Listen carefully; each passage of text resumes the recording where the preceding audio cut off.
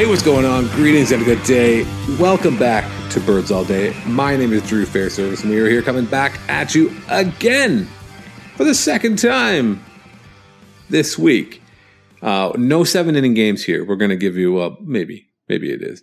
We're going to try to give you a full episode of Birds All Day after we came at you on Monday, just after the trade deadline, which was a lot of fun. And if you haven't heard that show, I think I recommend you go and check it out. I think, selfishly and self-indulgently, I think it was one of the better ones we've done. No guest, but I think it was a great show. The kind of the platonic ideal of what I think one of our better shows would sound like. So if this is your first time, or maybe your second time, maybe that was your first one, this is your second one. Thank you for coming back. We're going to talk about your Toronto Blue Jays, who we may have been almost like prematurely putting in the playoffs the last time we spoke, but I don't know, it just kind of looks that way. But the man who will tell us if it doesn't look that way, the man who will call it like it is, as he always does, and he joins me as he always does. Oh, old reliable, Mr. Andrew Stoughton. Stoughton, how are you? I was better before you suggested that I was going to make some sort of prediction. No, but you're the man who tells it like it is. Which I will not. I do no such thing. I've positioned you. I tell it how I see it. You tell it how you see it. I have a jacket, for example. Mm-hmm. This will make sense. I have a jacket that I have a brown jacket that whenever I wear it, people are like, "Cool green jacket." I'm like, "It's brown." They're like, "No, it's not." And it turns out it's at this time in my life of wearing that jacket, it's about like 1,000 to 1 against me on the color of this jacket. So turns out I may not always be able to tell it how it is. Call him like you see him, which is all we could ever hope for. That's a. I needed to get back to the old patter. We didn't do the patter last week, which a few folks noted, but I think there were extenuating circumstances that led to the non-traditional bringing in of Old Reliable. I was waiting for it. You're waiting for it. Hopefully we did it justice. Hopefully we did our standard issue patter the justice. We gave it the dignity that it deserved. Which is none. Very little, almost none.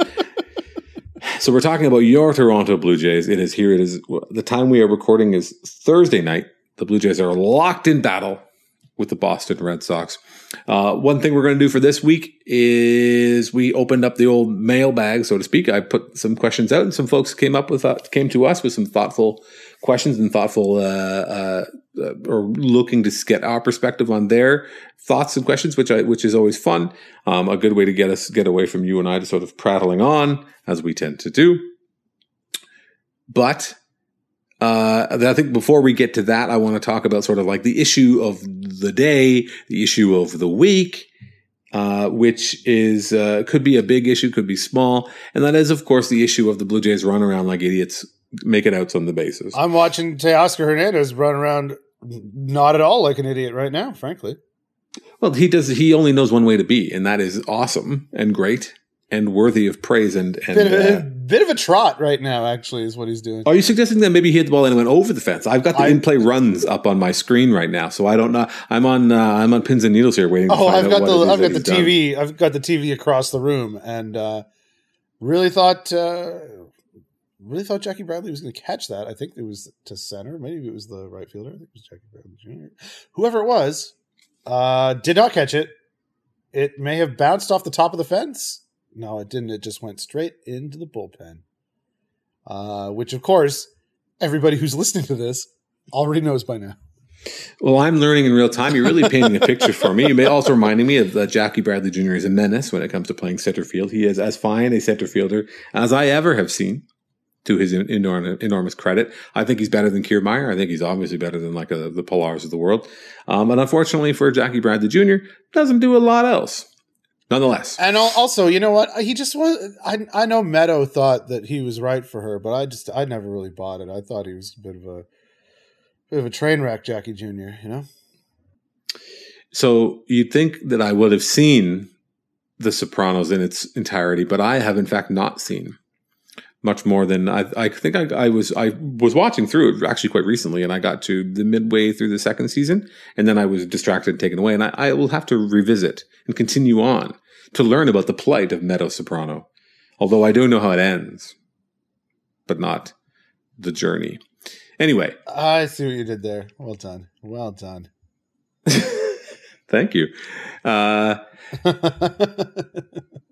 It's important as people who are watching and observing the Blue Jays and having to have opinions on the Blue Jays. What is your opinion, Stoughton, on the way that they have been running the bases recently or all season long, which is to say, maybe poorly might be one way some others say. Others would say recklessly, haphazardly, without any kind of intent or clear decision-making process.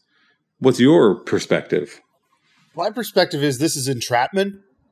And whatever I say will not be right. So I refuse to answer this question. Obviously, we discussed this a little bit earlier in the week when we had our post-trade deadline podcast. I'm just trying to remember the scene in Full Metal Jacket where Matthew Modine's like, he doesn't. There's no right or wrong answer. He can't answer the question in a way that will satisfy his questioner. And obviously, as a person in favor of utter recklessness on the base paths, I assume you will shit all over it if I'm like, yeah, these guys fucking suck. What are they doing? It's a giant concern. I feel like there are two parts to it. I will refer to something that I saw Ben Nicholson-Smith, your friend and mine, former guest of the show, host of At the Letters on Sportsnet. Benny Fresh, the one and only. Real heads remember Benny Fresh from his days at MLB Trade Rumors, or old people remember his time. The terminally online remember when Benny Fresh worked for MLB Trade Rumors. When he was a linebacker on the New Orleans Saints and Tecmo Super Bowl. Yeah. He both returned kicks and caught passes in the flat. He noted that the Blue Jays have been caught in situations that he would probably regard as he regarded as high risk, low reward, which is not unfair. So since last we spoke, the Blue Jays have had a series of large base running errors in the games in Miami that precede this show, but came after we last recorded, when Jorge Alfaro, who is the catcher for the Marlins, who has probably the best arm behind the plate in the major leagues, maybe one of the best I've ever seen. I love to watch him play behind the plate because he's a maniac. He's throwing the ball around constantly because he has a fucking hose. And multiple Blue Jays learned that lesson in just absolutely tragic ways. Lourdes Gurriel got the ball got away from the catcher. Gurriel started towards second base, rethought his decision, and then started to head back, but was already cooked. And then he was erased on the bases. Jonathan Villar, who everyone already seems to hate because he's made a few mental mistakes, as may be classified, got picked off on a first and third. He was on third base. The runner took off from first, and Alfaro, in his astute mania, threw behind VR at third base and had him out by a significant margin because Alfaro's got a fucking gun. Those are not like that one. Getting picked off like that is probably a mental mistake. That's, you need to know who is on the field with you. You need to be thinking about, okay, if I'm VR and I'm thinking about edging and maybe heading down to the plate, if the throw goes through to second base, that's one thing. But be alert of who it is behind the plate. For VR, that to me is damning because you played with him last week. It's not like he's some babe in the woods, right? Like he was your teammate. You stood there at second base and caught his throws. He can really fucking sling it. Not even that. I apologize.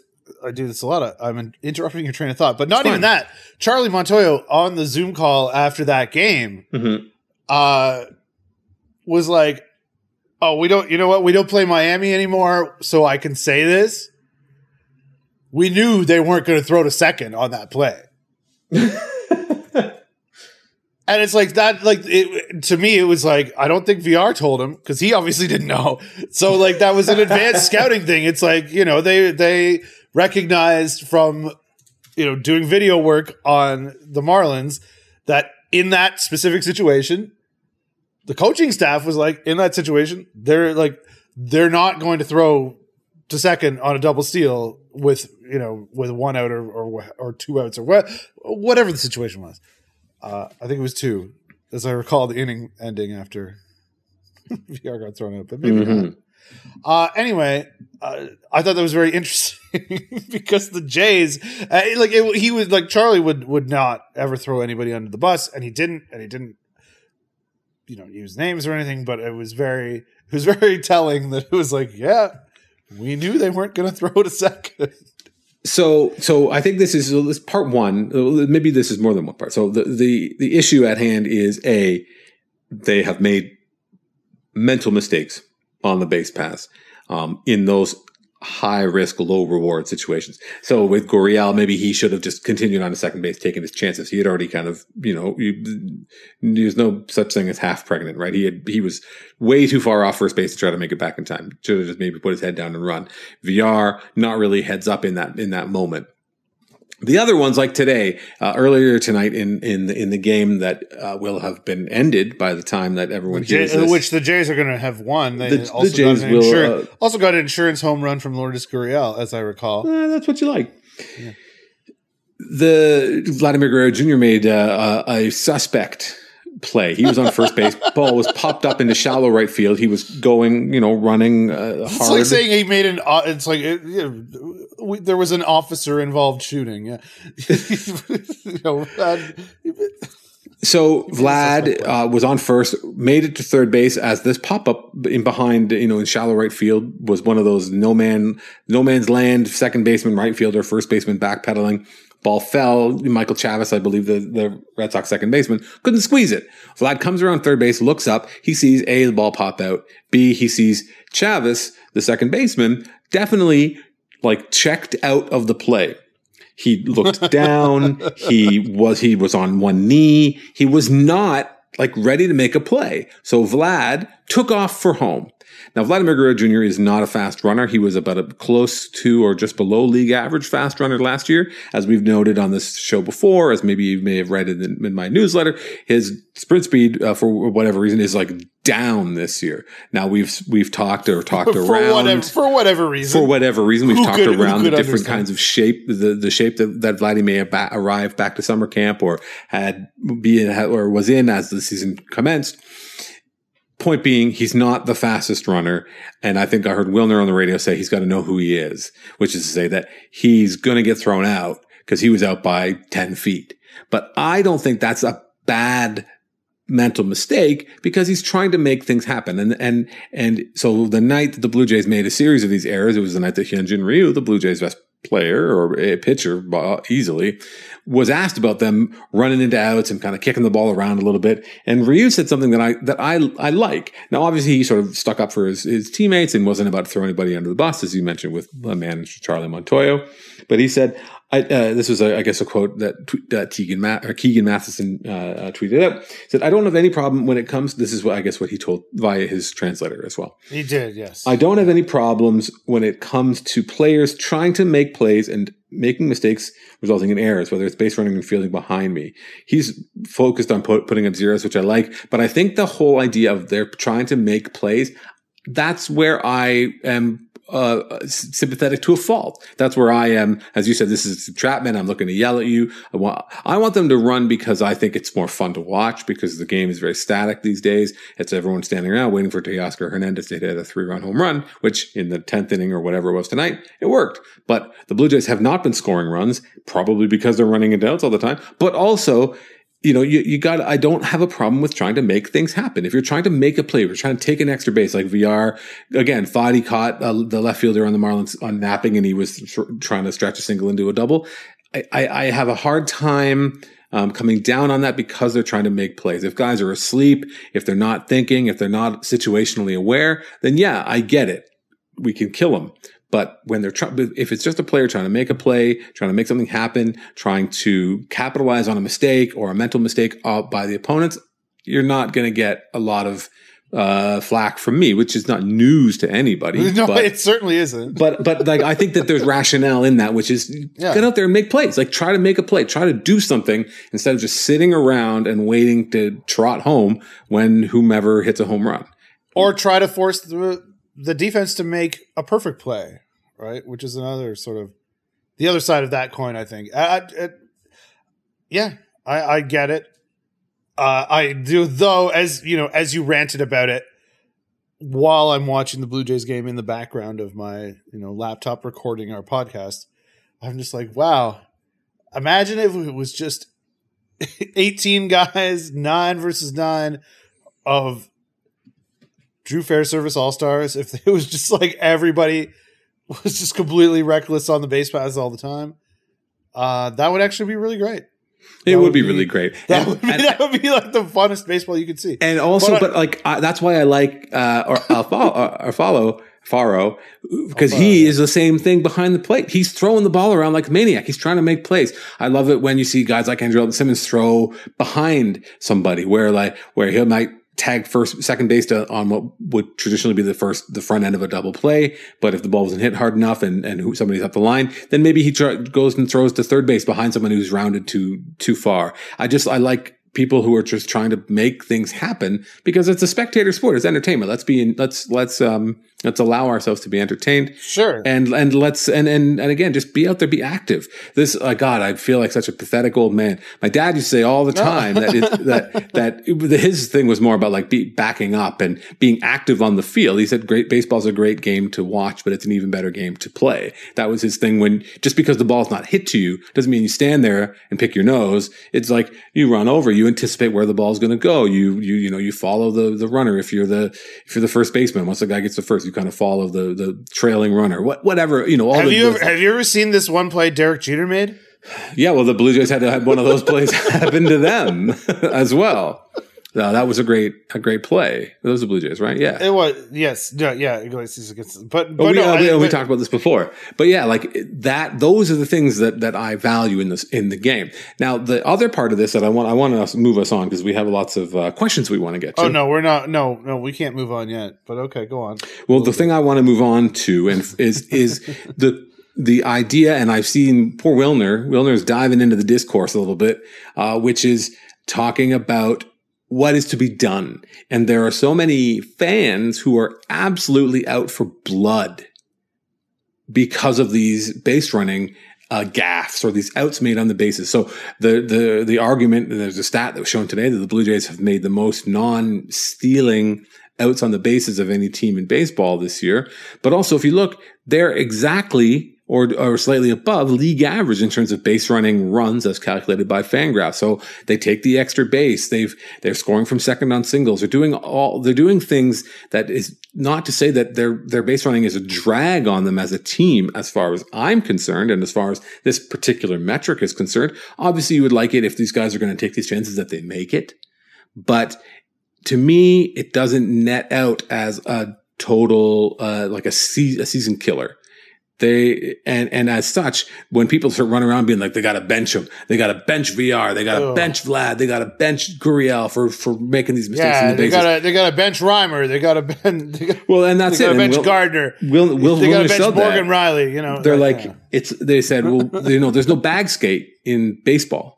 You can't like penalize someone. And again, I think it comes back to that key difference between trying to make a play and doing the opposite, where one example, people say, well, they benched, the Braves, they benched Big Ron Acuna Jr. because he didn't run out a ball, and that sent the message that hasn't happened since. But it's like, those two things are not in any way related. That was not Acuna Jr. trying to make a play. That was him lollygagging up the line because he didn't hit a home run or whatever.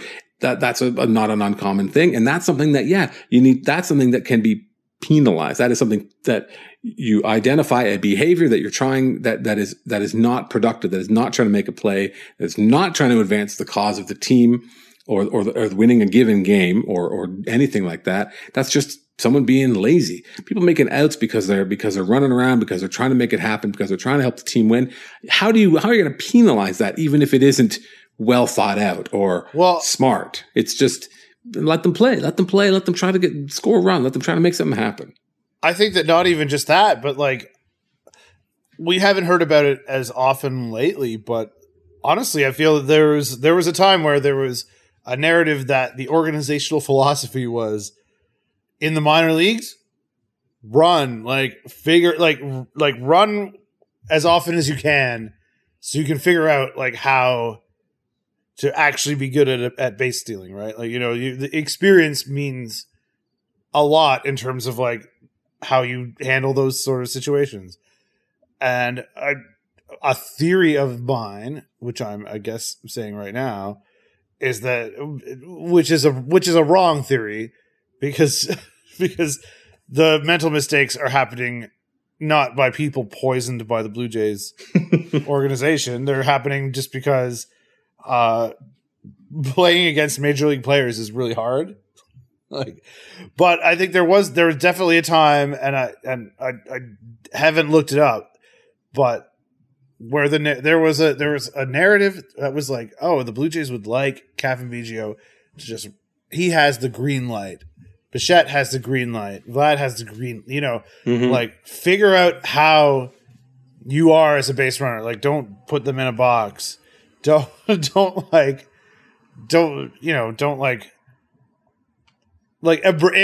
the idea that, that they can do wonderful things and wonderful things makes it sound like it's not. Just wonderful isn't really a nice the word I want to put on it. But anyway, no, I think that you're absolutely right that just forcing things to happen is a great idea. And I think the Blue Jays really organizationally, top to bottom, made it a priority of being like, find out who you are as a base runner in the minor leagues. And now they have a bunch of guys who for years have kind of dealt with that philosophy and embraced that in the major leagues. So yeah, maybe it's going to be, there's going to be an adjustment period. Travis Shaw, I can't defend him, or, the guys who weren't like homegrown Blue Jays players. But yeah, I don't know. I think that, obviously it's fine. It's fine. Run the bases, get out. It's fine. I wish that there was something that I could say to the folks who I said before, were out for blood. But really it's just not I would never want to, if I'm running a baseball team, if I'm a manager, I wouldn't want to try to beat creativity and just that desire to make a play happen. I agree, and I think that's what you've said was very smart, which is know who you are as a base runner. That's not the word I would have used for it, but okay. Yeah. You know who you are as a base runner. Figure things out. Yeah. Have experience. Get in a situation and learn. And then at the big leagues, you're going to learn that things happen a lot more quickly. You're going to learn that, the play that happened with that terrible throw that sort of landed up in the middle of nowhere. Jose Iglesias sort of found it and threw home, and created an out. That's more likely to happen in the big leagues. Guys are going to make really unexpectedly great plays. Guys are going to have the best arm you've ever seen. You may not have faced someone who can throw with the release and the accuracy of the Marlins catcher or Jose Iglesias, or, when Michael Chavis, who's not like any great shakes in the outfield or the infield, but he's still able to like throw a strike from 150 feet away. As opposed to the minor leagues where somebody might kind of clutch or might throw up the line, but again, that's all it takes, right? That's all it takes for these plays to stop being crazy and start being brilliant. Where you think about the Donaldson dash, right? What do we think about Josh Donaldson if he runs around third base or continues around third and then tries to score, and then Mitch Moreland throws him out by 10 feet, right? Or if Mitch Moreland gets the throw there, a half second earlier and Donaldson's out. I'm sorry, Josh Donaldson never played for the 2020 Toronto Blue Jays, so why would he be getting thrown out by 10 feet? That makes no sense. We'll be right back with a little bit more Birds All Day, but before, let's pause for a moment, and then we'll be back with the rest of the show. All right, everybody, our sponsor today, Manscaped, has you covered to keep the hair looking nice and trimmed and feeling fully supported. Manscaped offers precision-engineered tools for your family jewels. Look, We've all been there. We all got to do what we got to do sometimes. And let me tell you, the Premium Lawnmower 3.0 is waterproof, includes an LED light, and is made with advanced skin-safe technology, which reduces nicks and cuts on your delicate. And you can get this world-beating trimmer. You can get this trimmer inside their Perfect Package 3.0, which also includes the Manscaped Crop Preserver Ball Deodorant and the Crop Reviver Ball Toning Spray. Both super practical, and they smell great too. For a limited time, if you order the Perfect Package kit, you get 2 free gifts: the Shed Travel Bag and the Manscaped Anti-Chafing Boxer Briefs, which are anti-chafing cooling boxer briefs. They might be one of my favorite parts of the collection. They might be. Boxer briefs have optimal temperature control with their crop cooling technology while keeping your pride and joy supported. Pair these boxer briefs with pH balancing liquid products from the Crop Preserver and you're ready for anything. You got to try it out yourself. Get 20% off plus free shipping with the code THEATHLETIC20, all one word, 20, at manscaped.com. Like I said, that's 20% off with free shipping at manscaped.com. Use the code THEATHLETIC20. From the moose to the caboose, always use the right tools for the job. Let's move on. Let's move on to some of these questions, which I think touch on some of the things we've talked about. Number one, we'll go a little quick. We'll try to go a little bit of rapid fire in this, the question phase. We'll do this from time to time. Follow me on Twitter at Drew Groff if you are so compelled. And of course, you can follow our boy Stoughton here at Andrew Stoughton. So yeah, but follow Drew. Obviously, I'm underfollowed, although that is a self-sabotage sort of situation for the most part. It's a much better experience to follow Drew than me, I assure you. Matt Collins wants to know. I'm trying to drive this thing forward here. No, I have a 2 though. Okay. I have a 2. No, go ahead. Matt Collins wants to know is Jonathan VR much of an upgrade over Shaw at third if and when Bo Bichette comes back? So I guess step one, when Bo Bichette returns, should he return in time for the regular season before the regular season ends, is Jonathan VR now your everyday third baseman, Stoughton? I don't think so, no. That said, is he an upgrade over Travis Shaw if that's how that sort of pecking order works, that you've now inserted VR and bumped Shaw to the bench or as a contributor depending on what the matchups allow for? I think we'll see VR to second, Biggio to third more often than we would have ever thought possible before the start of the season. But I honestly, that's perhaps our best defensive alignment. That's interesting. I don't know that I've seen a lot of Biggio at third. Nobody has. Nobody has. Yeah. He played it in New Hampshire in 2017 or something like that, but maybe 2018. It doesn't matter. But I don't know if you've heard this about Cavan Biggio. He's a gamer. He'll do whatever it takes. Student of the game. And honestly, I say that like facetiously, but I don't know. He's pretty awesome. Yeah, I think that actually would work well. And he did play a significant number of games at third base. I think VR has no business at shortstop. He has no business at third base. Second was good, and then maybe if Biggio goes into the outfield, maybe Vlad goes over to third. I don't know. I don't think that's ever going to happen. Let's not go crazy.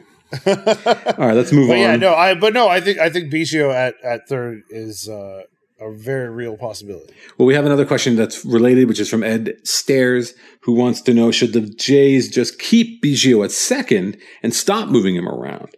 And then suggesting that we don't need to force ourselves to give more at-bats to Shaw and Panik. I would say, though, that to his credit, Joe Panik's at-bats have kind of turned around in terms of quality. He drove in a run today with a hit that was so softly rolled into the outfield that it allowed the runner from second plenty of time to come around to score. I think that let me say this: I don't know that Biggio. I feel like Pete Walker just took Charlie Montoyo out of the game, and on the TV broadcast. Oh, really? So it's fine.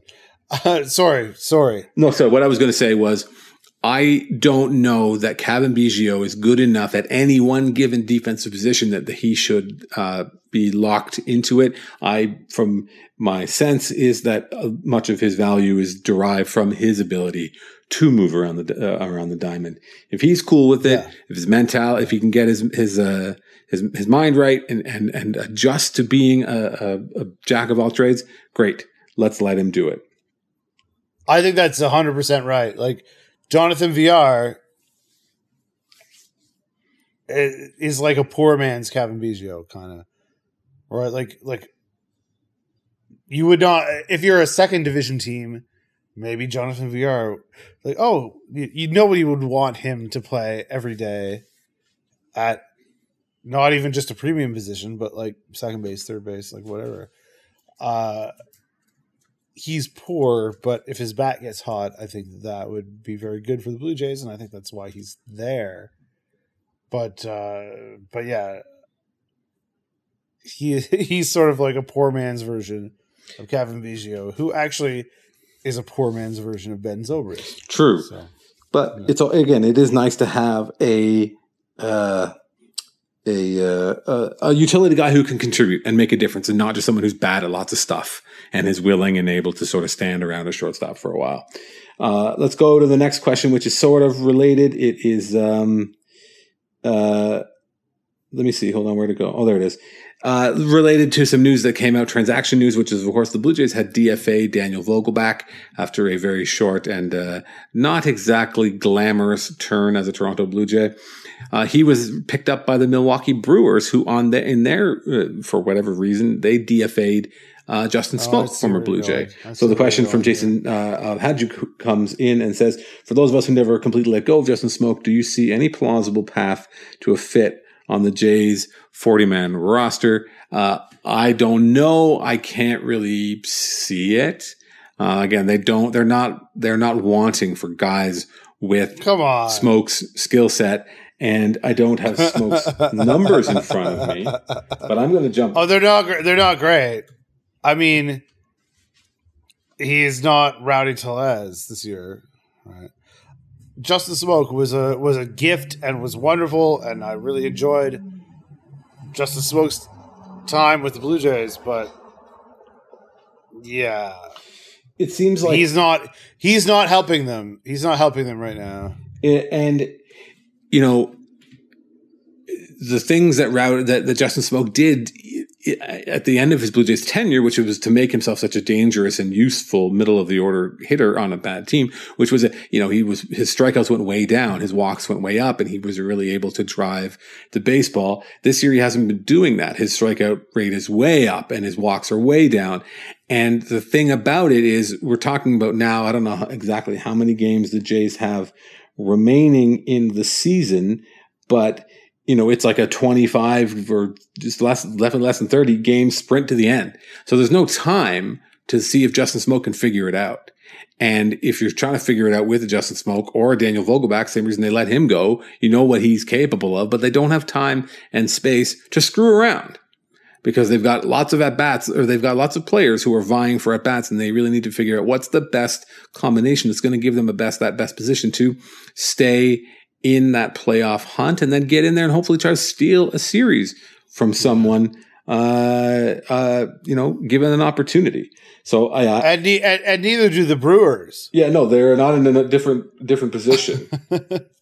So yeah, the next couple questions are kind of related to just the overall quality of the team, which kind of, I think, relate to this conversation. Also relate to a conversation that Jason Stark and Doug Glanville had with Mark Shapiro, who was on the Starkville podcast, and they were sort of asked him about, would you have made some of these moves without the kind of temporary playoff structure? And I encourage everyone to check it out, but the short answer is no, that they wouldn't have made these moves. And I think that a lot of the conversations that we've had around this team is that they're not great. They're not a great team. The pitching has turned around, but meanwhile, the offense has gone cold. I don't think anyone would ever say they're a great defensive team. And as we've discussed, their base running leaves something to be desired. So they're not a great team. This isn't like watching every night's win. They're going to win every time they take the field, like in 2015. It's not 2016 where there was like kind of playing baseball against a boa constrictor with the other teams where they just weren't going to let you score any runs. And then they had 3 tremendous, great hitters and also Russell Martin and Troy Tulowitzki, who were, on the back half of their career, but a tough team to play against. No fun playing against the 2016 Blue Jays. 2015, you knew you were going to lose. So the back half of their career. If you split Troy Tulowitzki's career in half, where's the midpoint? It's like 2004. Excuse me. You know what I meant. So Adrian Heil, I believe, is how you pronounce this gentleman's last name. Yeah. Our Belgian friend. He's amazing. Oh, he's Belgian. Well, there you go. Shout out to. Well, you know what? Unless he's not, in which case. Adrian, I apologize for slandering you. No, he's a Canuck in the Brussels bubble. There you go. That's his bio says. So he wants to know, should we just sit back and enjoy the fact that the Jays are playing meaningful games in September, or should we continue to harp on every shortcoming as proof of wild ineptitude from everyone in the front office and management? I don't know that he's 100% serious about this question. I think this might be asked a little bit facetiously. Maybe I'm crazy. I mean, he is like a city planner who is really smart about shit, but yeah, perhaps not. Have you heard of Rob Manfred? I do as little as possible. As little as possible. Yeah, not great. No, not great. Not great. But so Adrian's point is well made that we should just. There needs to be a little bit more of enjoyment. Now, the Blue Jays are not making it easy for fans to enjoy the games, as we've stated. Because as you were going on about yesterday, when they make the base running errors, they get thrown out or they do dumb stuff. It makes people want to jump off of a bridge. It makes the outs, as you described them, make people so nude and red and mad online. So it's hard to enjoy, but. I think that was a good tweet. Thank you. It was, but it relates to Gabe Lerman, who is a longtime Twitter. He's awesome. Yeah. His question is: if the Jays make the postseason with it, which I think is related to Adrian's question, if the Jays make the postseason this year, will they hang a banner from the Rogers Center rafters like they did for the AL East and the wild card wins of yore? Does it count? Does this, if the Blue Jays make the playoffs and they hang something that says wild card participant 2020? Does it count? Only if Bon Jovi plays.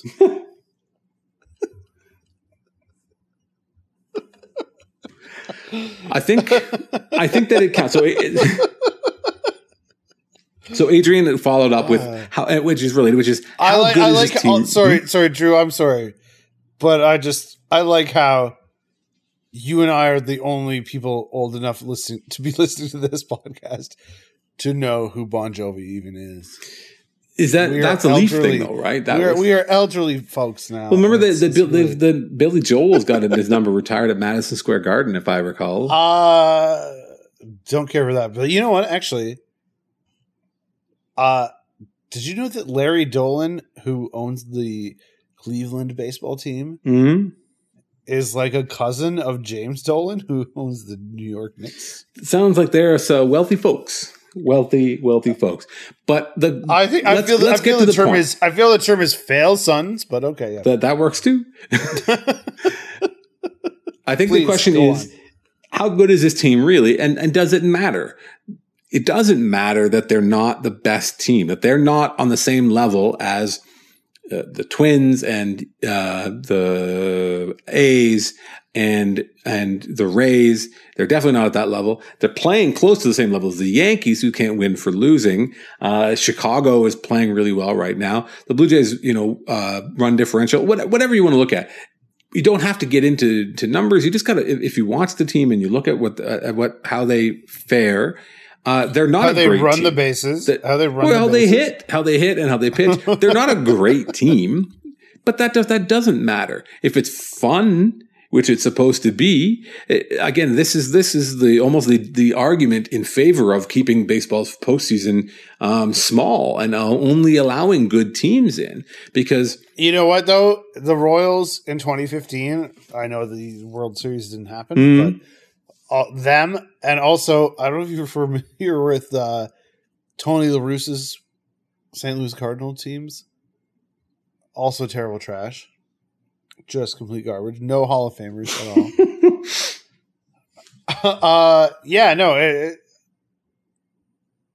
We've rethought what really counts as a great baseball team. And it turns out the one that keeps getting thrown out at home plate, they're right in the conversation. Look, it's easy to have these conversations now. When they get into a playoff series, if they are in a series with the A's or whoever else, and they take the first game, no one's going to be asking these questions anymore. It's just going to be, imagine they do this. Maybe they do this. And that's the kind of thing that people remember. They don't, you think back to some great upsets that may have happened across other sports. Nobody remembers if the team was good or bad. They remember that was a great moment. So hopefully this Blue Jays team, flawed as it may be, is able to provide some great moments, some big wins, and then the opportunity to play in October. No one's going to ask how they got there. And if they win the World Series, then we'll celebrate like they won the World Series. There'll be a party, there'll be a parade, all that stuff. No, well, there won't be a parade, actually. There absolutely will not. There won't be a parade. So, but nonetheless, we'll take it for what it is and just enjoy the ride, but also go in with your eyes open and recognize that the team, it does have flaws. The team has many ways that it could improve. It's just a matter of what can improve between now and a fateful series a series in which the Blue Jays will be a significant underdog. You know what I do like about the current state of things, which is there's not a lot, but the Blue Jays and the Detroit Tigers, I like to call the city Detroit, like a proper Canadian, as opposed to, pronouncing it correctly. They are, fighting for this last playoff spot. It's obviously they're not really, like, the Tigers are terrible. There's literally no chance that they will take the 8th spot. Like, if you can bet on the Blue Jays taking the 8th playoff spot and win a little bit of money, I will entirely advocate for you to do that. It is definitely like a bit of a slow race. Like when you're on trying to get your BMX badge or your bike badge for Cubs, and you have to do the slow race. A little bit of what's going on there. A couple quick ones, but it's wonderful. The Blue Jays and the Tigers, as an elderly person, a storied riwivelry for us, I know you are as well. Yeah, no, it's really great to have that. I wish I knew. All right, moving on. More people to hate. Moving on. Question from my guy, Chris, legendary poker dealer at the Great Blue Heron Casino and others across the Southern Ontario area. If you could go back in time and redo the Josh Donaldson trade, would you take a mystery box return, as in would you redo the trade at a different time? Or would you stick with this Julian Merryweather flame-throwing maniac that the Blue Jays have apparently acquired, just on a little bit of a longer timeline? I hope you're not asking me. I am asking you that. What would you rather do? Would you rather go and trade him? Obviously, I would take Julian Merryweather. Like, I mean, he's going to win a Cy Young Award. Are you kidding me? Sold. Sold. But for real, like, I know it's like gauche to say. I know that we're not supposed to be like, oh, Ross Adkins might not be a complete idiot, but I really think that the Jays have done some good stuff. First and foremost, picking that guy. All right, moving on.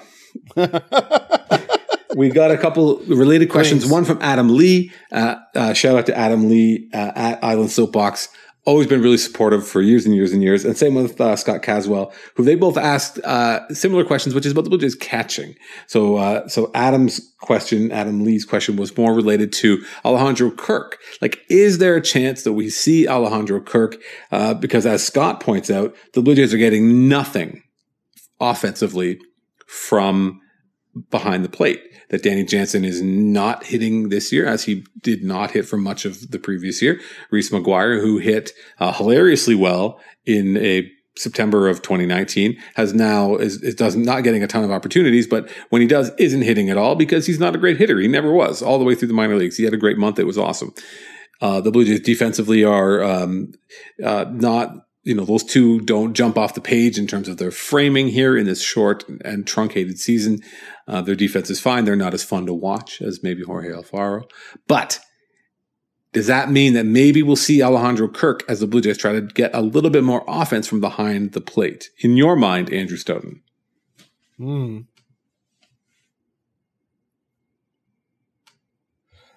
Honestly, I thought you were going to say something else there. So you're going to be like, in your mind, Andrew Stoughton, what do you think? So that's why I paused.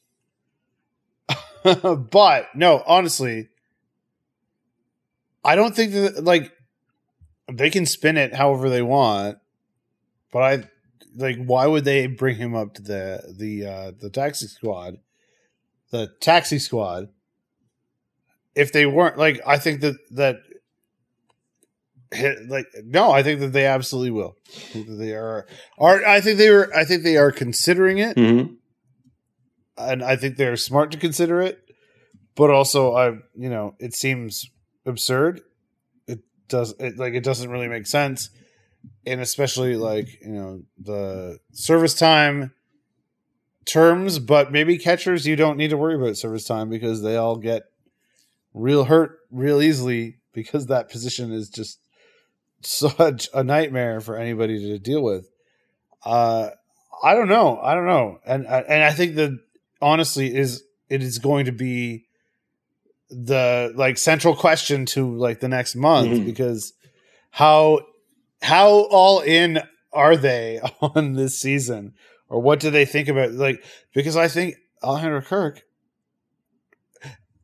could absolutely put up the numbers that Danny Jansen is right now at the plate. He could absolutely put up the numbers that Reese McGuire is. I don't think he's necessarily the framer that he is. I know you are a guy, Drew, which we respect and love, who's I don't care about framing. I want to see that arm. And I don't know if Kirk even has the arm, but he's just he's surprisingly athletic from every report you hear about him. And honestly, I don't know. I don't think they would have done that if not to push Jansen or to think of, or to make it a real thing. He doesn't have a 40-man spot, but I think that's a real possibility, and it should be if you're managing the Blue Jays right now about trying to win as many games as possible, trying to make sure you get to the playoffs. I think Alejandro Kirk is perhaps your best option. So I have one thing. It's not that I don't care about framing. I like to watch a catcher who can throw. Did I say that? Well, yeah, you're not inaccurate. I've said things in and around that neighborhood. It's not that I don't think framing is important. You had one tweet this but week. I definitely said that I prefer it from an aesthetic point of view. I love to watch someone who can throw and loves to throw and was always looking to throw the baseball around. The Blue Jays catchers have not differentiated themselves, have not stood up for the pack in any defensive way, although Jansen did stand out last year, and Reese McGuire, as I've said many times before, I think he's a brilliant defensive catcher. He is someone I do like to watch play. Offensively, they're getting nothing. Their weighted runs created plus as a team from behind the plate this year, where 100 is league average, is 29. So there's only one team worse offensively behind the plate than the Blue Jays, and that's the Colorado Rockies. That said, the Rockies barely count as a team frankly. The league-wide, the 2020 catchers have a slash line of 225, 309, 389. So the entire league's catching core. The bar is not not high, and the Blue Jays are just so far below that. The problem with Alejandro Kirk, calling him up, it's a great idea. It would be a lot of fun. He's a fan favorite because he has a. Is it the catching part? Well, the catching part and the calling the game part. Calling games is so complicated now. And while I am usually the one to kind of roll my eyes when people talk about rookies coming into the league, catching is different, especially because the pitching staff is like fucking 20 people deep at this point, and you need to develop relationships and kind of have the trust of the pitcher and the pitching coach and make sure that everything's clear. And Kirk is a guy who's barely played above, or I don't think he has at all played above high A, other than in spring training. Oh, he's only got to Dunedin. Yeah, and then he's been cooling his heels since the spring training ended, other than, now working out at the alternate site and doing stuff away from the team, but he's not been playing games. So there's lots of opportunity for him to get better, but there's no substitute for catching big league pitching and standing in there and knowing what it's going to take to be a big league catcher. So it's really, really asking a lot of a young player, whether or not you want to protect his service time or worried about what his long-term development. I don't think, it'd be great if Kirk turned into that, but I don't think that's what's holding them back. It's like, for as bad as the Blue Jays catchers have been playing, there's a chance that he could be worse. And then in doing so, in finding out that he's hitting worse and unable to manage the pitching staff as Jansen and to a lesser extent McGuire have, you've just doubly screwed yourself. So I think that it might even be a bit more risky than we recognize, even taking into account the fact that the catchers have been so bad. I haven't looked at the StatCast numbers, but I mean, as a catching core, McGuire and Jansen have quite a high walk rate. They're not striking out a lot, so maybe there's a chance that they could bust out a little bit and just kind of just put the bat on the ball and have a few good things happen. Because again, that's all it would take to be an improvement. That's all it would take to be an upgrade over what they've got. No, I think you're right. That's an easier way to upgrade because so much work for catchers is in spring training, is learning the staff, is they have such an enormous job. Mm-hmm. That the idea that you can just change catchers in midstream is probably foolish. All right, here's the last one that we'll do today. So thanks to everybody for sending your questions in. If you didn't get to them, we'll get to you next time. Again, hit us up when we send out the call for the next round of questions. This one comes from Tom or Lord Adam, which is, how would you set up your rotation in a 3-game playoff series if you are the Toronto Blue Jays?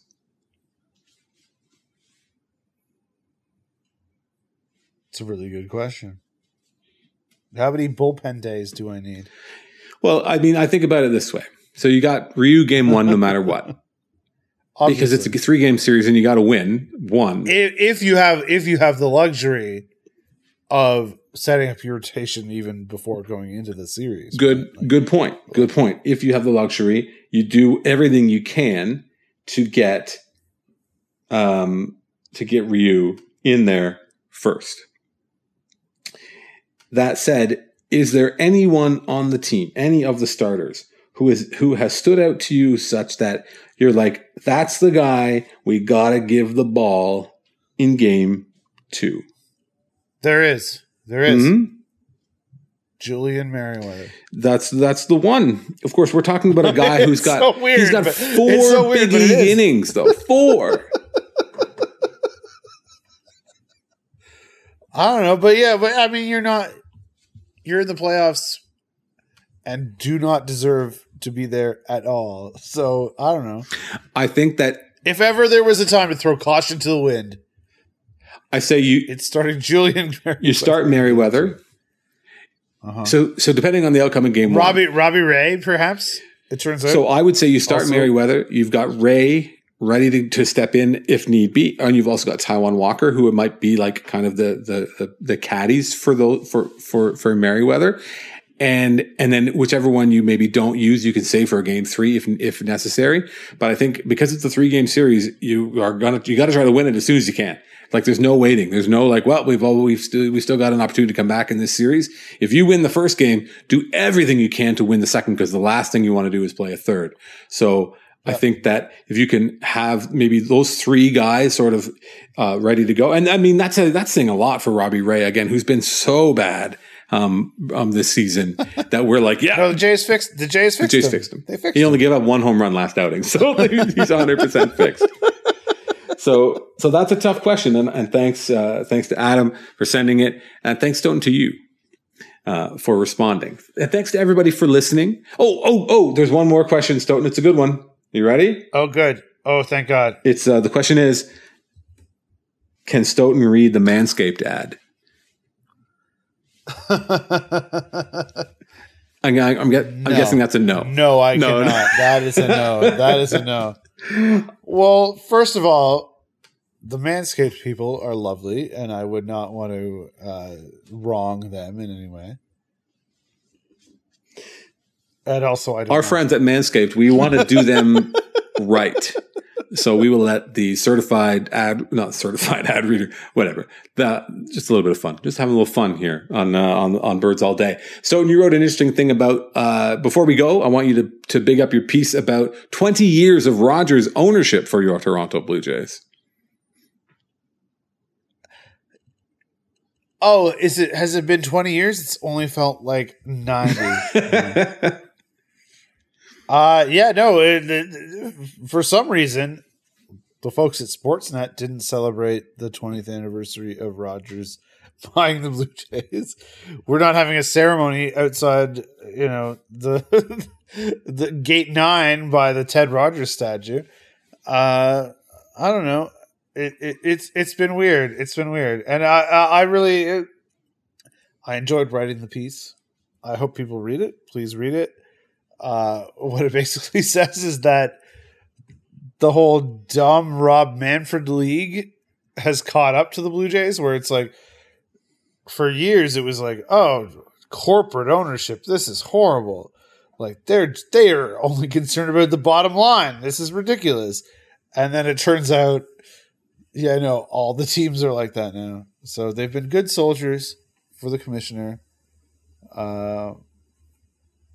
And not so great for Toronto Blue Jays fans. I can't recommend highly enough. You go check out Stoughton's piece. The best way to do that is, of course, to be a subscriber to The Athletic. So if you haven't subscribed, go and sign up. Get the whole year. Tell them that Birds All Day sent you, because they like it when that happens. And if you haven't subscribed to the podcast, I think you should do that. You can subscribe to the podcast anywhere that you get your podcast. You don't have to be an Athletic subscriber. We just think that you should, but you can get it on Spotify, Apple Podcast, Overcast, Stitcher, anywhere, here, there, everywhere. So sign up for the Athletic, subscribe to the show, go and read Stoughton's thing. And again, I think that we've seen the team in Cleveland has shown over and over again that they have lots of ability to build a winner, but they are 100% risk intolerant, risk averse, where the Blue Jays have I would say the Blue Jays front office have already demonstrated that they're not that, simply by signing Hyunjin Ryu, which is an incredibly risky contract. So while 20 years of Rogers might not have been all good times and something to celebrate, the guys in charge of the team right now, I don't know. They're going to make the playoffs again for the second time in like 5 years, which nobody else can really lay claim to at the end. Well, Pat Gillick, but other than good old Stan Pat running the highest payroll in the league. That seemed like it was a good plan as well. I mean, clearly. His name is Andrew Stoughton.